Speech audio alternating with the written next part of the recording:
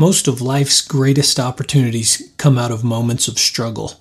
It's up to you to make the most of these tests of creativity and character. Ray Dalio.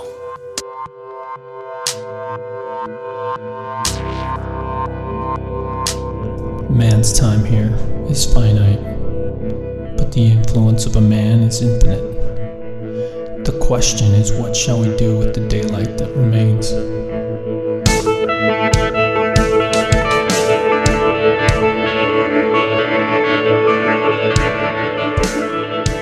What's up, guys?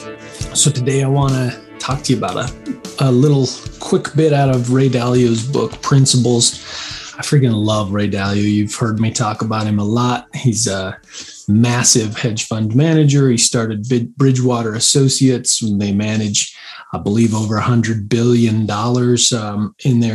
in their accounts, and they've kind of revolutionized certain aspects of investing and managing money. And so he's a very, very cool guy.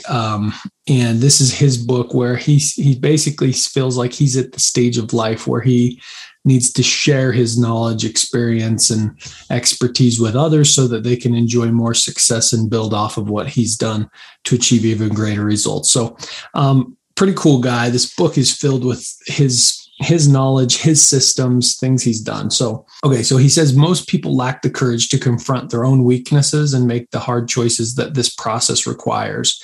Ultimately, it comes down to the following 5 decisions. So he's basically talking about how you can achieve anything you want as long as you're open-minded and you are not afraid of discovering your weaknesses and then solving the issues that need to be solved in order to overcome them or get around them, right? So here's his 5 decisions.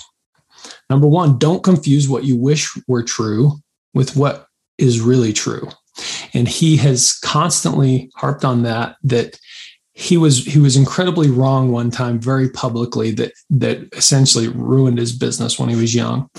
Lost all his employees, lost his partner, barely had any money, and he had to start over because he was dead set on that he was correct. The markets would react this way to this event, and then they didn't.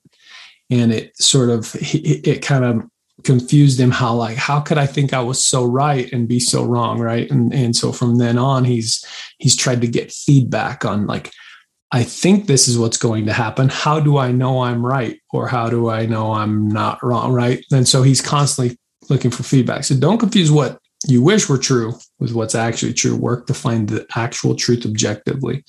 Don't worry about looking good. Worry instead about achieving your goals. Probably no explanation needed, but people spend way too much time worried about things that don't really matter and therefore forfeit their goals, which are more important to your own feelings of satisfaction, achievement, and success. Number 3, don't overweight first order consequences relative to second and third order consequences. Now, that one may need some explanation. He has a whole section on it, but essentially he's saying that sometimes a decision has multiple layers of consequence, and oftentimes the first consequence may be a negative thing or an undesirable consequence, but the second and third orders are very desirable. So here's his examples. He says, quite often the first order consequences are the temptation that cost us what we really want. And sometimes they are the barriers that stand in our way.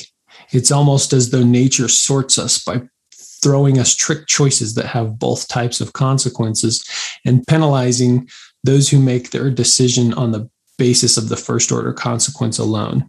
So he says, exercise, for example. What are the first order consequences? Well, time, energy, maybe pain if you're really out of shape or if you're pushing hard, right? It's those things aren't desirable. But the second order consequence of putting that time, energy, and effort in getting through the pain is better fitness, more cardiovascular health, clarity of mind, more feelings of joy, happy hormones in your brain, longevity of life, the ability to enjoy physical activity that may come up at any time, right? That you could enjoy at a greater extent if you're fit versus, unfit. Those are second and third order consequences of going through pain. He also uses food. the food that tastes the best is the sweet stuff, the sugary sweets that are, if you consume frequently and too much, you end up with negative consequences. Whereas making healthier food choices, not overeating and eating the best foods you can find, it's not always the sweetest and savoriest, but results in many of the same second and third order consequences as exercise, right? So I thought that was interesting. Look at things for the various layers of consequences, not just the first one. Number 4, don't let pain stand in the way of progress.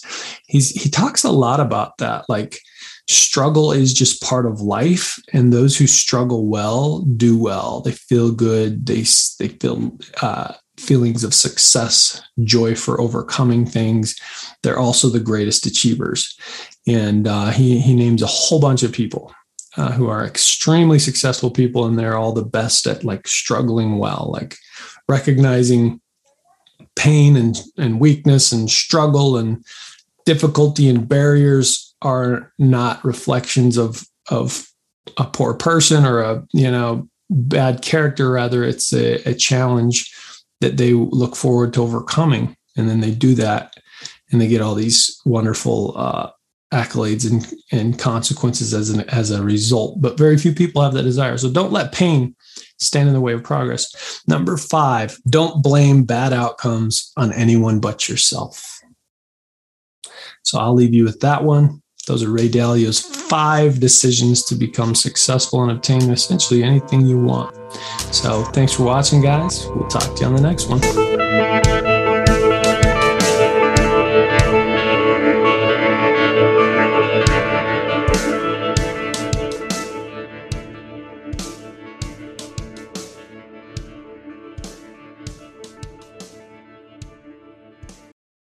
Hey, thanks for listening to the entire episode.